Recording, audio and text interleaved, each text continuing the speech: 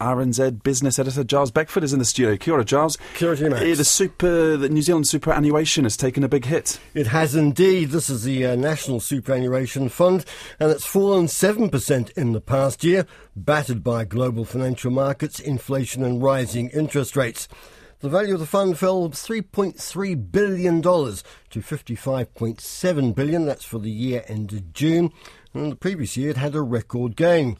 Its passive investments, which make up about 60% of the overall portfolio, were down 14%, but this was cushioned by the performance of its actively managed investments.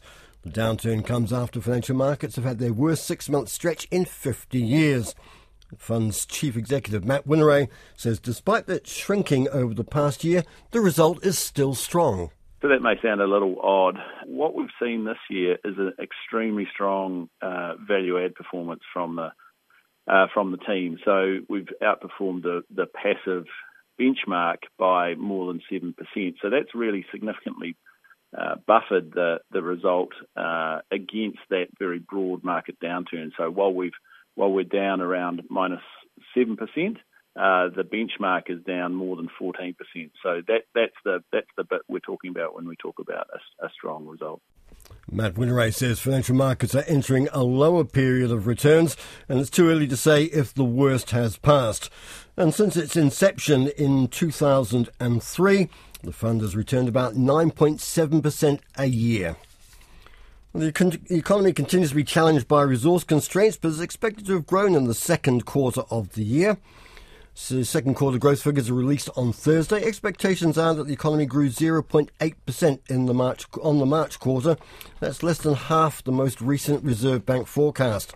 ASB economist Nathaniel Keele says the economy's been slowing because of labour market constraints and softer retail spending, which is slowing growth. We're expecting growth to wind up about 1 to 2% over 2022 compared with the kind of 5.5% lift that we saw last year, so quite a bit slower.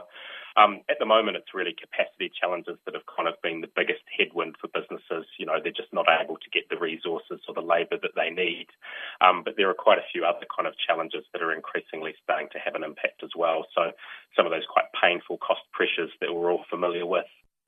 ASB expects GDP rose 1.2% in the second quarter, but Nathaniel Keele says there are plenty of uncertainties which could surprise on the upside or the downside. The Green Building Council says the higher initial costs of building low-emission buildings will be outweighed by long-term benefits.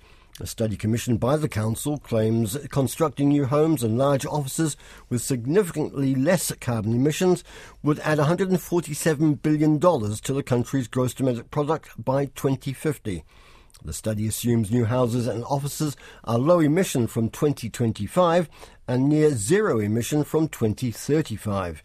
Council's chief executive, Andrew Eagles, acknowledges higher building specifications will cost more, but he says households will improve their bottom line in the long term. There's a massive economic benefit and the creation of the equivalent of 46,000 jobs. And what's important here on the jobs front is that in the just transition, as we move away from fossil fuels, we need jobs for people to move into that are going to be low carbon and beneficial for our society as we move forward. So instead, you've got jobs in delivering healthier, warmer, lower carbon homes, which are going to slash the cost of living for Kiwi families. Andrew Eagles of the Green Building Council. Well, demand for hotels is on the comeback as Airbnb operators crumple under the weight of increasing regulation and taxes. A report by Colliers International indicates a significant decline in Airbnbs and motel accommodation, but rising demand for hotels in areas outside of Auckland. International hotel property group ProInvest is among would-be investors looking around for development opportunities in this country.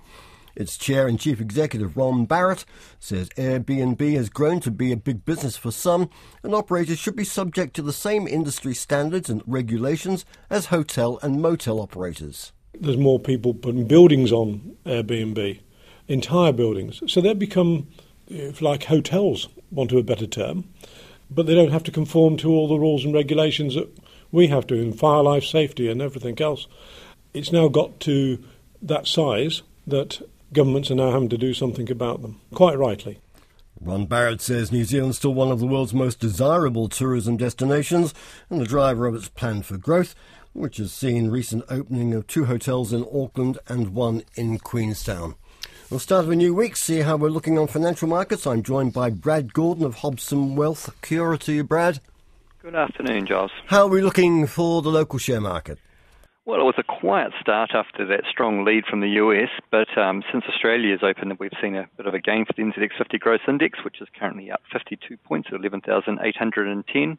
The big mover for the day is A2 Milk up 25 cents or 4% at $6.47.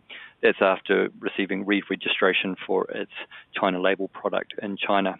Elsewhere in the market, Auckland International Airport is up 5 cents at $7.75. Contact Energy down just 1 cent at $7.94. Chorus down 18 cents at $7.77. Fletcher Building up 2 cents at $5.61. Heartland unchanged at $1.83. Fisher & Paykel Healthcare up 1 cent at $20.21. Infratil down 6 cents at $9.28 after a very strong week last week. Mercury down 2 cents at $6.14. Meridian up 7 cents at $5.02. Main Freight up $1.07 at $74.57. Spark up 3 cents at $5.48. You mentioned the strong opening in Australia. How's the precise numbers looking? Yes, it's a strong opening with the S&P ASX 200 up 68 points at 6,962. Amongst the majors, BHP is up $1.07 at 39.16. Commonwealth Bank up 67 cents at 96.21. CSL down 78 cents at $297.90.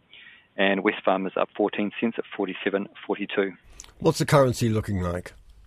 The New Zealand dollar is buying 89.26 Australian cents, 61.13 US cents, against the Japanese yen at 87.37, against the Great Britain pound sterling at 0.5266, the the euro at 60.74, and the New Zealand trade weighted index at 70.7.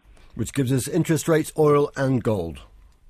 The 3-month bank bill rate at 3.61%, 10-year government bond rate at 3.93%, Brent crude at $92.15, that's US dollars, and spot gold at $1,716 US dollars. Thank you very much. Brad Gordon from Hobson Wealth. A couple of other items of businesses. As Brad was mentioning there, A2 Milk getting a big lift in the market today. Synlait Milk, which makes the infant formula for A2 Milk, has just had its registration to produce infant formula renewed. That has obviously flowed through to A2 Milk. A new registration process is being introduced in February. A2 Milk says they're working with Synlait to ensure they comply with the new rules. And Genesis Energy has appointed the head of Christchurch Airport as its new chief executive. Malcolm Johns, who's been at the airport for 9 years, will succeed Mark England, who leaves next month to head New South Wales electricity distributor Ausgrid. That's business for now. News and numbers updated for you at around 5:30 in Checkpoint.